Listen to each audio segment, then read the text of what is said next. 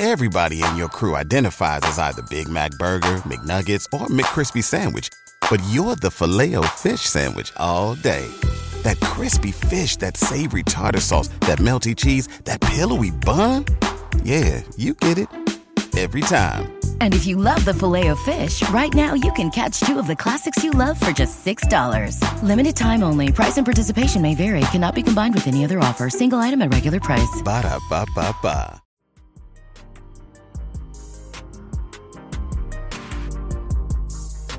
It's Third and Central Podcast, powered by the State of Louisville Podcast Network. Live from the Burn, here's your host. Welcome to the Third and Central Podcast, the only podcast dedicated solely to University of Louisville baseball program. This is your host, Matt Sefcovic, joined by Aaron Turner. Aaron, before we jump into things, this has been a crazy college baseball season. If you look at the two national championship teams from the 2 years ago, Mississippi State, they are 5-10 in the SEC right now, won the national championship 2 years ago. Then you've got Ole Miss, who won the national championship last year. They are 3-12 in the SEC. It just seems like the upsets are every time you turn the TV on. Weekend series are crazy right now. It's a fun time for college baseball. What do you make about all this? Man, there's nothing better. There's honestly nothing better than college baseball. I don't think that there's any sport that rivals the craziness and the roller coaster ride that is college baseball. I think the biggest example of that right now is just look at Tennessee. Tennessee started the season second in the nation, and now they find themselves outside the top 25. And following a really devastating midweek loss last night, their RPI dropped from 22 to 38. So Tennessee right now is trending in the direction of being a bubble team. And I bring up Tennessee because we'll talk about them here a little bit later on in the show, just based on pairings for kind of projections right now. But where they have fallen, Tony Vitello, the team that they thought he had this year down in Knoxville, everybody was like, this is the team to look out for. And like you said, they just continue to fall week after week. And I think it's just another example of the parity that we have in college baseball and what makes college baseball so exciting. I mean, not that I ever root for a team to fail or anything, but if I was to pick a team to fail, I'm not exactly upset about Tennessee falling like they have. They play an exciting style of ball, but he's just not likable. There's nothing about him when I watch Tennessee play baseball that I'm like, I could root for this team. So I deep inside, I enjoy it myself. But enough of that. Let's go ahead and hop into what Louisville has been doing lately. Currently, they are 26-10 after the loss in Bloomington last night to Indiana. They're 8-7 in the ACC. RPI is hanging right around 25 currently. Strength of schedule has taken a huge jump recently. It's catapulted up to 45, and I think that number is going to continue to soar as the season winds down. And just a couple weeks ago, it was in the 70s and 80s, so it has really taken a big jump.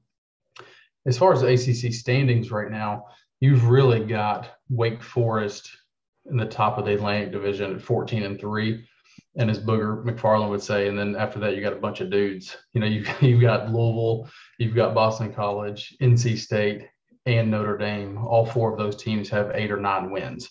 So, that there's just a big mix of those four teams. Louisville happens to be second in the division just because they're 8-7, where NC State, they've got 8 wins. Notre Dame has 8 wins, but they have losing records. So a lot of baseball left to play out. So that's going to change. But the Atlantic Division, it is just kind of a mess right now after Wake Forest. Yeah, kudos to the Wake Forest. I myself included, I didn't really see this happening this year. That lineup 1 through 9, dangerous. Their weekend rotation is phenomenal, to say the least. I also want to give a shout out to Boston College too. They came out of nowhere, found themselves in the top 10 when we played them. I believe we knocked them out of the top 10, but that just goes to show that, the kind of gauntlet that the ACC is. Everybody around college baseball knows what the SEC schedule looks like and how crazy that is. But, when you look to the ACC, I think the ACC baseball could rival what the SEC has going on. And I think a lot of the teams, and touching on Boston College, the transfer portal has really helped a lot of schools like that. They can kind of cherry pick from maybe the mid majors, get a all conference pitcher from a mid major and give them an opportunity on the big stage to, prove themselves against higher quality bats to improve their draft stock. So they have a lot of that to offer. And typically Boston College has a lot of playing time and a lot of innings that they can offer to transfer. So I think their Mike Gambino has really utilized the portal well. And I think it shows this year. They did get run ruled by Connecticut, but in a midweek this week. But other than that, Boston College, they have come out of nowhere. And a special shout out to Boston College as well for picking up that second camera angle at their home games. And I'm so glad we didn't play up there this year. But the fact that I watched a game the other day and I saw like multiple camera angles, I was like, wow, this is actually enjoyable. I can watch Louisville play next time they go to Boston College, because last year when they played up there, I had to turn the game off because you got a view of the pitcher, the catcher, shortstop, second baseman, and center field, and that was about it. You couldn't see down the lines anywhere where the ball was hit, if it was caught in the outfield, if it wasn't caught in the outfield. It was one of the most miserable experiences watching a baseball game I've ever been through. I know that's a passion that you and I share, and we've talked about that quite a bit. So I'm glad that we finally move on from that and find something else to gripe about. The only one worse that I've ever seen is we played down in Bowling Green last year against Western, and the only way you could watch the game was on Facebook Live through the Conference USA, and it may be worse than what Boston College used to provide, but I don't know if they're still doing that. I don't know. But anyhow, we'll go ahead and move on to where Louisville stands. Right now, they're kind of sitting stationary in the polls. NCBWA, National College Baseball Writers Association, has them highest in the country at number 9. Collegiate Baseball Newspaper, the Coaches Poll, and Perfect Game, all three have them ranked 10th.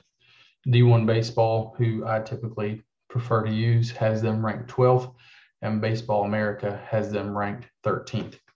I thought after the Wake Forest loss, and we'll dive into that here in a little bit, I thought after the Wake Forest loss, the pollsters were pretty reasonable. Most Louisville dropped 2, maybe 3 spots in most of the polls. They actually moved up in one poll after losing the series to Wake Forest.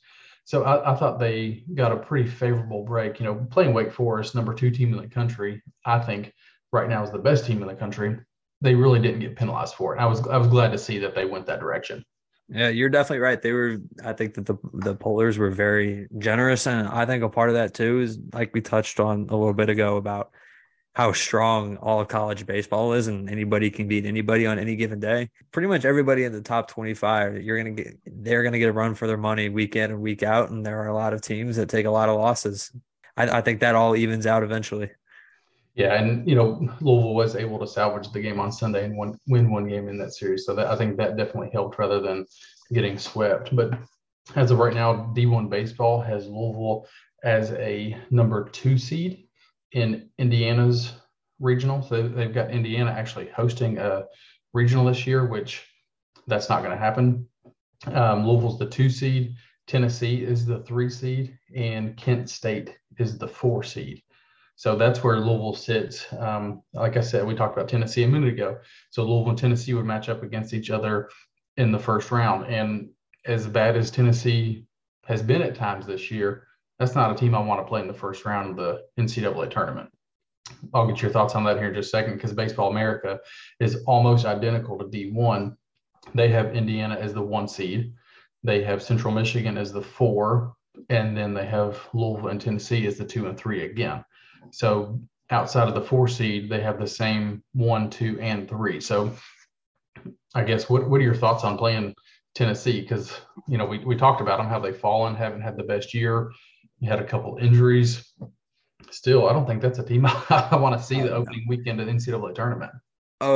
First, I want to say that in a hypothetical situation where IU would host, I would put my money on anybody in those regionals except for Indiana. Mm-hmm. I don't see that happening. They've had a good season this year, but I don't see them hosting. But yeah, playing Tennessee in that first round is a very interesting draw that I don't think anybody saw happening at the beginning of the year, especially Tennessee at a 3 seed. I think, like I said earlier, I think Tennessee is trending in that direction of a bubble team. I think they better figure it out quick, because I think that it is a real possibility that they could see themselves on the outside looking in on selection day. Well, if you look at their schedule too, they've got Vanderbilt this weekend. They still have Kentucky, and they have South Carolina. So they've got three of the hardest series left on their schedule. And like you said, they're ranked down in the 40th in RPI. So not a team I want to see across the bracket. But at the same time, Indiana's trending towards a team that may not even make the tournament if they keep this up. Yeah, it's Tennessee's going to need a strong showing down in Hoover in the SEC tournament if they want to get anywhere close to where their expectations are, where they want to be. So enough of where we are now. Let's talk about kind of how we got there. Like you said, Aaron, you mentioned Boston College a little bit ago and how they kind of propelled into the top 10. Big time matchup for Louisville. Got to host Boston College at home. Heck of a series. Louisville obviously swept them, but kind of walk us through what happened and kind of how that series played out. Yeah, so like you said earlier, BC kind of came out of nowhere, kind of worked that transfer portal and found themselves in the top 10. And they've been playing some really good baseball. I think that's an interesting roster. Nobody really sticks out. None of the stats are really eye-popping, but that's a team that just fires on all cylinders. And when they're on, they're on. And so they were on coming into that Easter weekend matchup with Louisville. Thursday night started off strong with a 6-4 win. 8 strong innings from Ryan Hawks doing what he does. I think that was a start that was very much needed for Ryan too. Might have been searching for a little bit after that NC State series. And so for him to be able to bounce back and fire 8. I believe he gave up that 1 run in the first, but after that he was lights out and he looked dominant, and that was a fun start to watch from Hawks there. Offensive side, just a balanced offensive attack. All 9 guys in the lineup did their thing. Everybody had a hit. Anderson, Forbes, King, and Beard all had multiple hits, and just things got a little bit interesting in the 9th inning. BC ended up putting up 3, and Keener eventually shut it down. I believe the tying run was on base, and things got a little bit sloppy, but Tate came in and did his thing and shut it down, and we took game 1 of the series. And then that leads us to Friday. Friday was a game like I had never seen before. BC jumped out to an 8-0 lead after 2 innings, and that was a game that we eventually came back and won 9-8. So Jack Payton, doing what every team captain should do and got his boys going. He had a solo shot in the 3rd inning. So Jack Payton got things rolling in the 3rd inning for the offense, hit his team leading 8th home run of the season, and then timely hitting from everybody else in the lineup. Saw the Cardinals regain the lead, and we regained it pretty fast, put up 9 runs over 3 innings, and by the 5th inning had that lead, and we never looked back. I was really impressed with Riley Phillips in that game as well. Came out of the pen and really shut down that Eagles lineup that was firing on all cylinders prior to then. He went 4 innings, like I said, shut him down and finished off the win.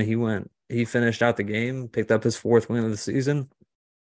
And I think after that, Boston College was pretty much dead. It's really hard to lose a game like that and come back out on that 3rd game and be able to compete. And unfortunately for us, we had Carson Liggett going. Liggett has been lights out all season. Saturday was a 4-2 win that finished off the top 10 sweep. Carson Liggett threw a career high 102 pitches over 7 strong innings, and I think it's been really fun to watch the progression of Carson Liggett. And I have to give credit to you on this. I think at the beginning of the season, you mentioned how much you really liked Carson and the potential that you saw in him. I think you even said that by the end of the season, he's probably your Friday night guy. And while I don't think there's going to be any changes, I think that there's no doubt that he is the ace of the staff right now. And so to watch his career progress and next year, where he will certainly be the Friday night guy, it looks like. I'm super happy for Carson, and I'm really glad that we're able to this is no shot at anybody else, but I think that we have a true ace in the form of Carson Liggett. Yeah, I think what he is doing this year has been incredible, and I know we've talked about this before, and Coach McDonald has talked about this for over a decade since he's been here. is that Louisville's had a lot of success during his tenure due to their ability to win Sunday baseball games, or in this case, Saturday, the third game of the series. And that's what Leggett did. Right now on the season, he's 7-0 with a 1.66 ERA. And if it wasn't for Wake Forest's entire starting rotation, he would probably be looked at as one of, the best pitchers in the ACC, which he is. But when you've got some of the guys at Wake Forest doing what they're doing, it kind of overshadows Carson. But I think he's probably okay with that, because if you look at his numbers, he is, every week he comes out, he just continues to impress. And we'll talk about him a little bit this week at what he did against Wake Forest as well. But having a guy like that as an anchor going into the NCAA tournament, when we get to that point, as you like you said, your third option, that's strong. I mean, teams don't have a guy like Carson Liggett to roll out there on a Sunday afternoon. You just don't see that. So I think the fact that Louisville has that going for them and have Carson Liggett in their corner, I don't think they're ever going to be out of a series if it's a rubber game. But, if they lose the first two, he can't control that. But if you've got Carson going Sunday, there's not going to be a better Sunday pitcher in the ACC, in my opinion. 100% agree with that. And, me being the draft junkie that I am, I'm always going to be looking ahead. I really do believe that's a potential first round guy next year. And that it's crazy too to watch him and progress, because in the grand scheme of things, I don't think that any of his stuff is overwhelming, but that is just a guy that knows how to pitch. And so to see him put it all together this year it's been really fun to watch. And he's super efficient. He's thrown or struck out 43 batters this year, walked 17. He's a guy that he just gets on the mound and he works quick. He's like Ryan Hawks on Friday night. He's not a guy that's going to walk around the mound and take his time. He gets the ball back and he gets the ball back to the catcher. I mean, he works fast and he pounds the strike zone. And that's all you can ask for out of a starter, especially a Sunday guy. So we'll jump into the Wake Forest series, which Louisville lost 2-1. And kind of what you talked about with Boston College, they don't have any guys that really pop off the paper at you or any, crazy stats. That's a complete opposite you have with Wake Forest. I mean, there are three guys that start on the mound the weekend. You've got Rhett Lauder. He's 6-0 with a 1.84 ERA, probably a top 10, 15 pick in the draft this year, likely the best college arm in the draft. You've got Sean Sullivan. He's their Sunday guy. He's 5-1 with a 1.56 ERA. And then Josh Hartle, 6-1 with a 1.94. So when you've got your, weekend rotation, let's see, what are they, 17-2 this year? I mean, it's tough to beat. I think that shows you why they are 14-3 in the ACC right now. But anyway, so Louisville lost the series 2-1. They got beat on Friday and Saturday. Were able to fight back and salvage the game on Sunday. But they lost the first game of the series 11-5. They were only able to get 6 hits, all singles, no extra base hits on that game. At the plate, struck out 9 times, and were only able to draw 1 walk, which that's important. We'll talk about that here in just a few minutes. Hawks, he got beat up a little bit. 3 innings, he gave up 5 runs. And Wake Forest hit 5 home runs in that game. Louisville took a bit of an early lead, and then Wake Forest hit 3 of the home runs were back to back to back. So the lead just kind of quickly went away, but that's what that offense does. I mean, they just 1 through 9, they are hitters. They pound the ball. They don't get cheated on anything when they step in the box. So, I mean, these dudes are going to go a long way, and I hope they make a trip to Omaha. Saturday was Rhett Lauder Day, so they actually threw their ace on Saturday. Louisville got beat 3-0. It was 3-0, but with him on the mound, it seemed like it was 10 or 15-0. I mean, it just, and that's just him. That's nothing against the Louisville batters at all. That's a testament to how good Lauder is. You just don't barrel anything up on that guy. He threw 7 innings, 5 hits, and 9 strikeouts. Wake Forest hit 2 more home runs. On the day they struck out 12 batters, and they didn't walk a single Louisville batter. So just impressive stuff from the Wake Forest staff. Riley Phillips, he moved back to the weekend rotation after his performance against Boston College, the performance out of the bullpen that Aaron just talked about a couple minutes ago.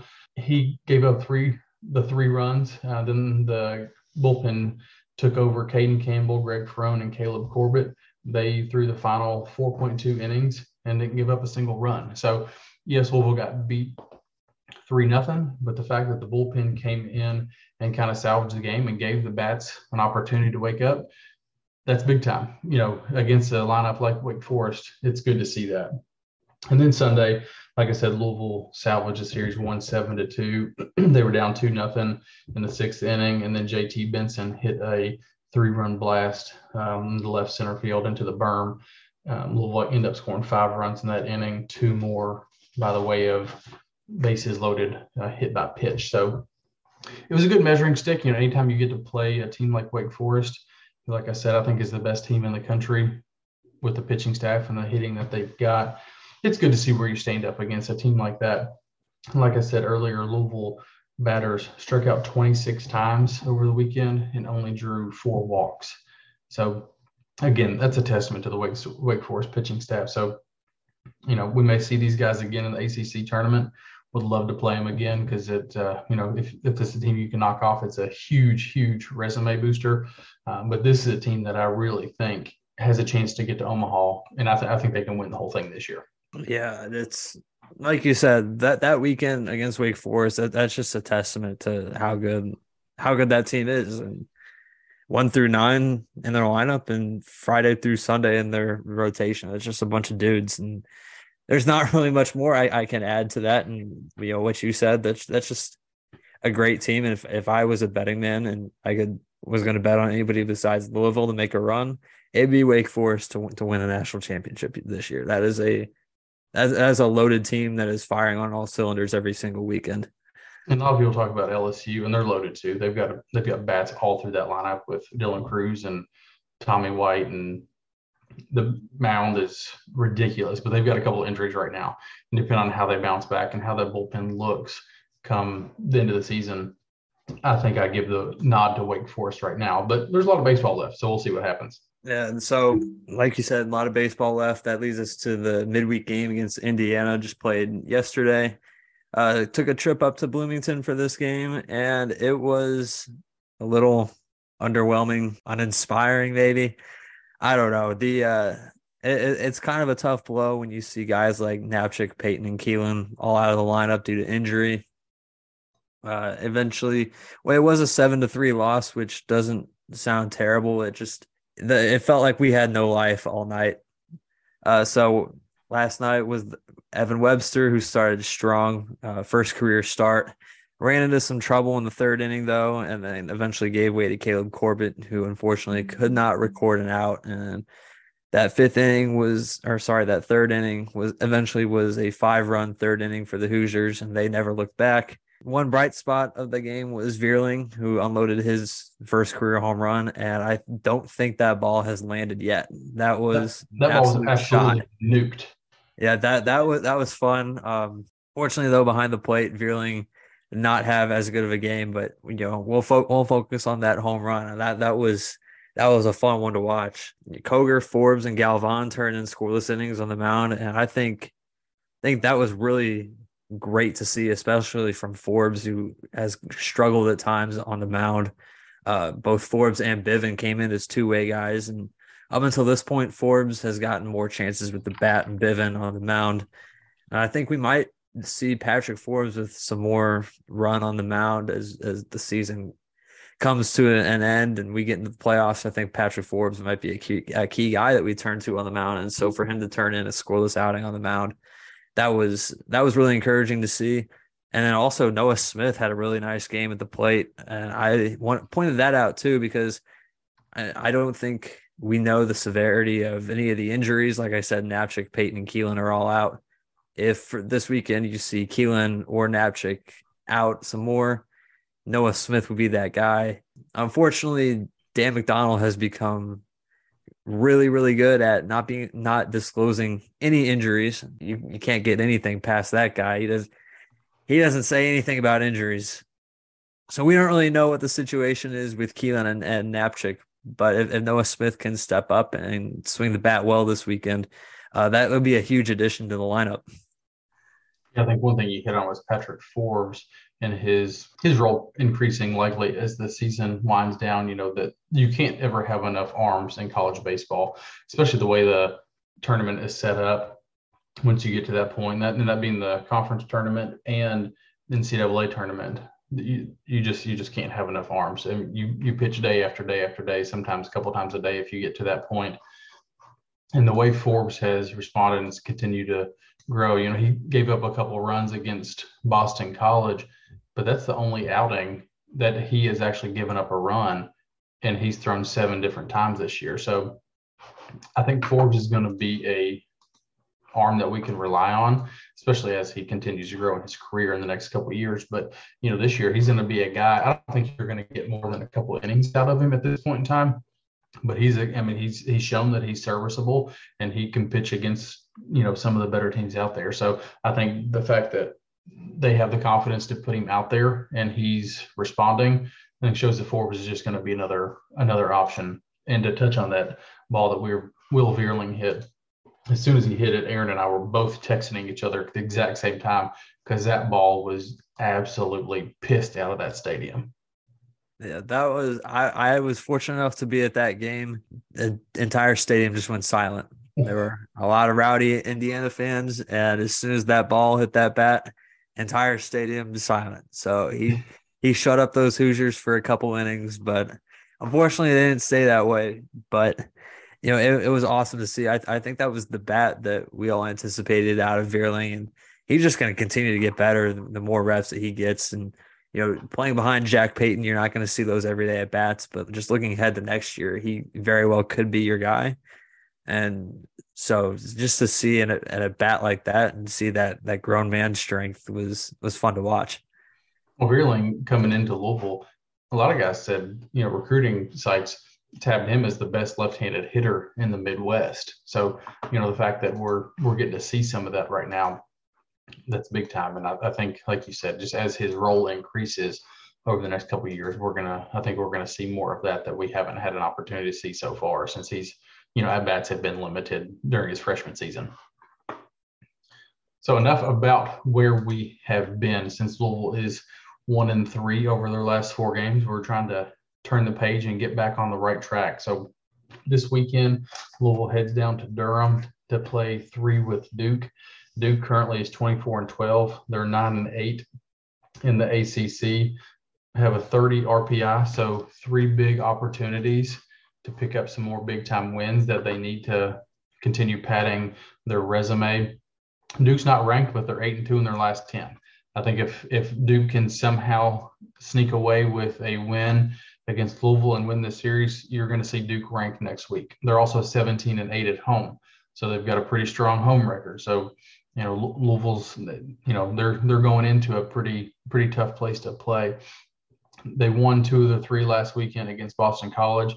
And then the weekend before that, they split 1-1 with Virginia Tech. The 3rd game of the series was canceled, so they only played against 2. So if you look at their team numbers, they're actually very, very similar to Louisville. They bat .287 as a team. Louisville's batting .292 as a team, so pretty much identical.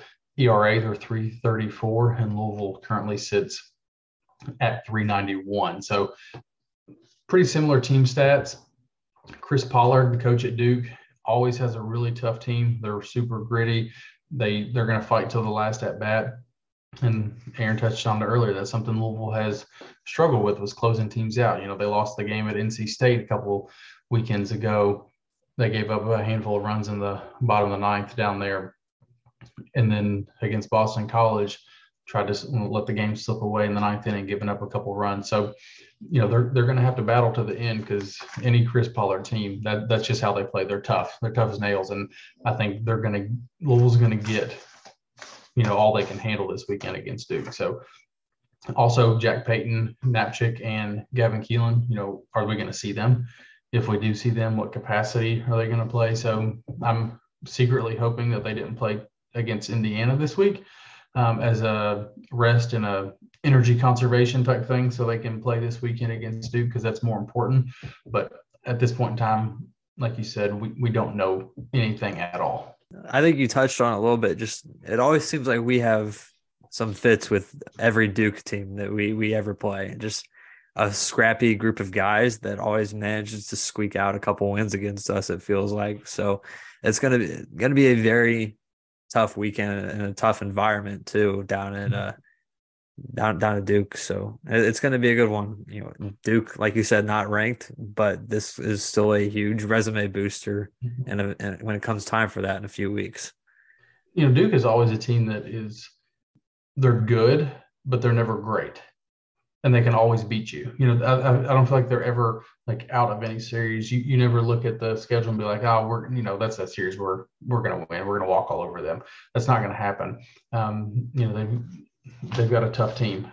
And then after that, we head up to Lexington to take on Kentucky. That's going to be the first matchup between the Cards and Cats this year because the first meeting was canceled a couple weeks ago. And they're working on a possible makeup date to reschedule that. If you looked at the schedule, the only week that really makes any sense is it's May 2nd. It's a Tuesday. Louisville is currently scheduled to play Bellarmine that day. But since we played Bellarmine the week of the shooting a couple weeks ago as the kind of to kick off the Heroes Week, I don't know if Dan would cancel that game with Bellarmine and then pick up the second game with Kentucky since we already played the game with Bellarmine. So I don't know. But other than that, I'm not sure where they would fit it in. Louisville plays Bellarmine that night. Kentucky does not have a game that week at all. It's in between their series, I believe, with Vandy and South Carolina, if I'm not mistaken. So that would be a gauntlet of a schedule. We play Vandy on a weekend, Louisville during the week, and then South Carolina on the weekend. But if there's going to be a makeup, I think that would be the week it would be played because I don't think Dan or Nick Mingione at Kentucky would want to add a second midweek game any week throughout the rest of the season. So I don't see that happening. But either way, we do play Kentucky on Tuesday night at Kentucky Proud Park in Lexington. Kentucky has just come out of nowhere. I don't know how to explain what is happening with them this year. They're 29-7. They're 10-5 in conference. They are the number one team in RPI. They've been sitting at the top for a long time. Now, Aaron and I have talked about this. They've got Vandy. They've got South Carolina. They've got Tennessee. And they've got Florida to end the season. So how that's going to shake out, I don't know. But either way, when Louisville plays Kentucky on Tuesday night, they're going to be at worst, probably a top 5 RPI team. So it's a heck of a resume builder if they can sneak away in Lexington with a win. Yeah, I think we've talked about this quite a bit, and we've discussed how there's probably coming into the season there were a trio of SEC coaches that were on the hot seat. Mingione's seat was probably the hottest, and at this point in time, it probably appears that he has saved his job for at least another year. So hats off to him. He's put together a good team this year, as much as I hate to say it, but that is a very good squad that they put together in Lexington. And I don't think they've lost a midweek game yet this year. So it'd be a good opportunity next Tuesday night for that to change. Yes. I'm A-okay with that. And for those that are wondering how this kind of came about, because Kentucky's been pretty bad under Mingione, it's all transfer portal. They've got all new faces up and down that roster.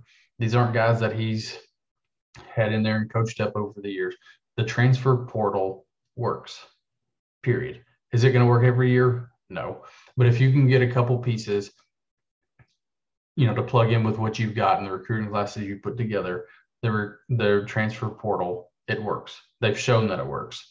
Other programs have shown that it works. So it's something I wish that Louisville could get involved in maybe this offseason, because I think you've seen, not that there's guys like Tommy White all over the country, but, if you've got guys like that in the portal, why not give them a shot? But anyhow, that's a discussion for another night. So one other thing I want to touch on, Aaron, before you take over and talk about the Cards and the Pros update, because I know that's your favorite part of the podcast, is some new recruiting rules that Kendall Rogers from D1 Baseball dropped this bombshell last week. So recruiting rules for college baseball are completely changing from what we know recruiting to be. So basically up until this point and until April 26th, college baseball recruiting is just like the wild, wild west as far as when you can contact players, at what age, when you can offer players, so on and so forth. So that's changing. Basically, it's going to line up with what college softball has. So you cannot have any contact to or from a recruit until August 1st of their junior season. Right now, we've got kids that are 8th grade, 9th grade committing to play college baseball. They've never swung a single bat in a varsity game, and they're committing to, high profile D1 programs. There's no off-campus contact until September 1st of their junior year. So players can go to camp. That was a big question. Players can camp at schools. They just, before those dates. So if you're a freshman or sophomore, you can still camp at a Louisville camp. You just cannot receive an offer. You cannot do any off-campus visits.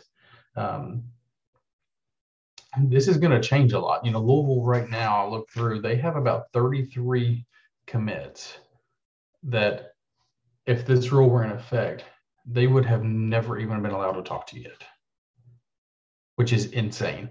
So I think the outside of the sticker shock of this, it changing, which it needed to, there had to be something done because it was just crazy with these 8th graders committing.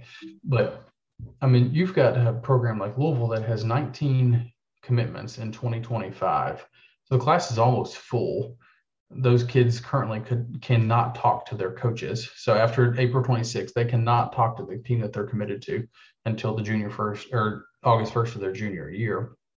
We're not going to see Louisville land any commitments for a couple of years. It could be, high school commits because their classes are so far, they're done years in advance that we may not see Louisville have any commits for a couple of years. Working in this part of the business too, I've seen a lot of things that really made me shake my head. And I'm with you that something definitely needed to change.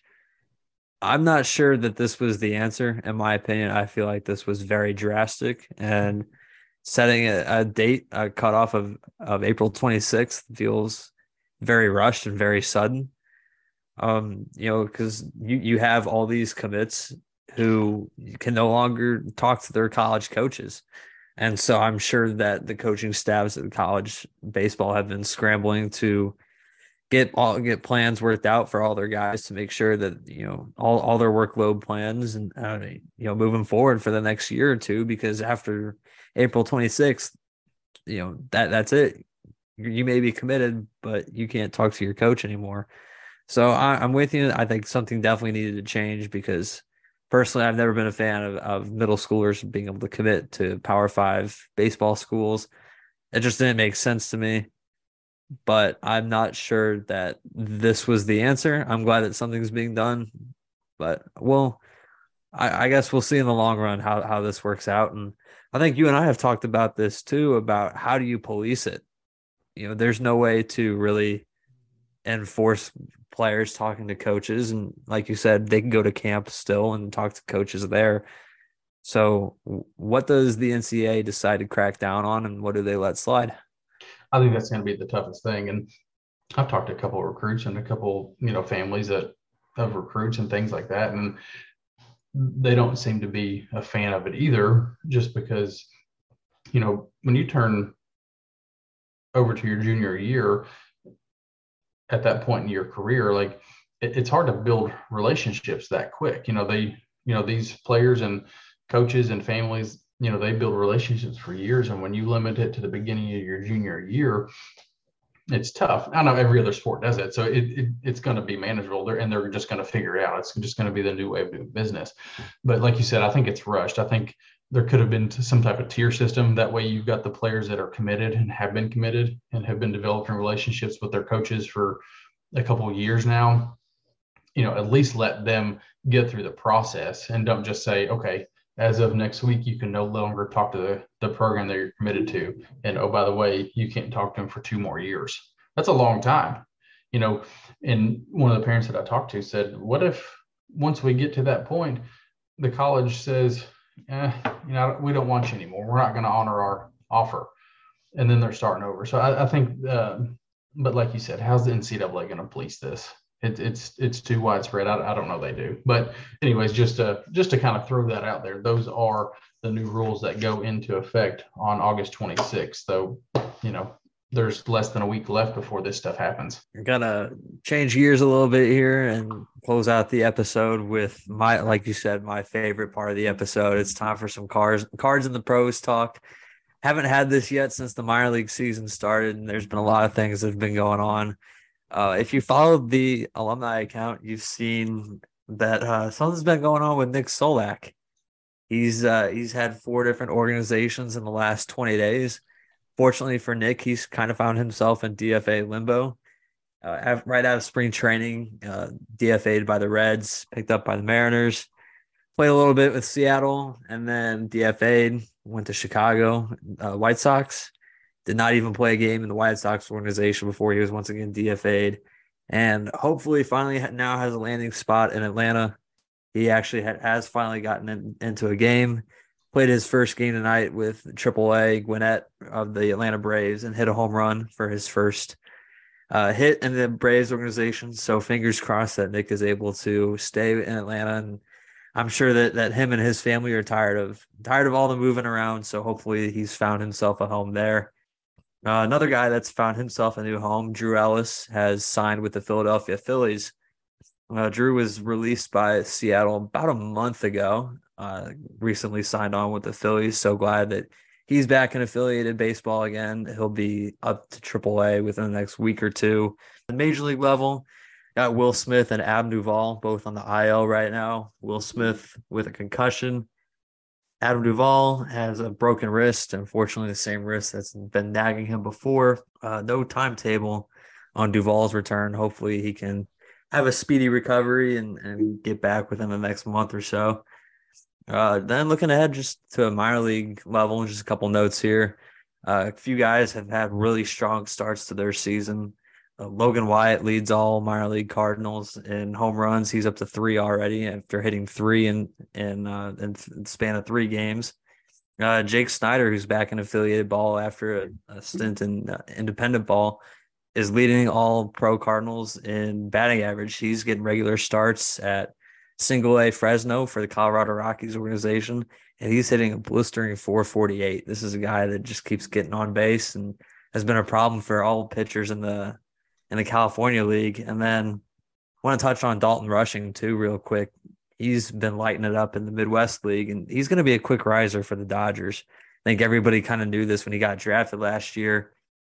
Just recently within the last week, he's made his way into the top 100 prospects list in Major League Baseball, as well as top 10 catching prospect list. So you will see Dalton Rushing up in the big leagues sooner rather than later. Dude just continues to hit the ball and hit the ball hard. Right now he's got a batting average of 333, which is same old Dalton that we saw last year after he got drafted, and shouldn't be a surprise to anybody. And I think the Dodgers got themselves a steal last year when they got him at 40 overall. I do want to say one thing, since you just talked about Will Smith a little bit ago. I watched the game last night where Clayton Kershaw picked up his 200th career win, and they were talking on the broadcast about Smith's injury, and I just hated it for him that he had to miss that moment with Kershaw on the mound picking up his 200th win. It was really neat. Kershaw dominated. I think he threw 7 innings, gave up just 3 or 4 hits. And I just think it's been cool, for Will Smith to be the guy that got to catch, Kershaw's 200th win. So hated to see that, but hopefully Smith will be back on the field in no time at all. So that's all we've got for the episode tonight. Thank you all for joining us. We appreciate every one of you. Aaron, I know you are on the grind lately with stuff on State of the Louisville and trying to keep up with your Louisville baseball alumni account, which right now is just, I don't know how you keep up. You're going to get put in Twitter jail for putting out too many tweets if you don't watch it. So tell everybody where they can find you. Yeah, you can find me on Twitter at AJTurn22, or you can follow the Louisville Baseball Alumni Report, and you can find my written work on the State of Louisville. And you can find me on Twitter at Matt Sefcovic, and you can find my written work on Card Chronicle. So in the words of Sean Moff, we will see you at the ballpark. Everybody in your crew identifies as either Big Mac Burger, McNuggets, or McCrispy Sandwich. But you're the Filet-O-Fish Sandwich all day. That crispy fish, that savory tartar sauce, that melty cheese, that pillowy bun. Yeah, you get it. Every time. And if you love the Filet-O-Fish, right now you can catch two of the classics you love for just $6. Limited time only. Price and participation may vary. Cannot be combined with any other offer. Single item at regular price. Ba-da-ba-ba-ba.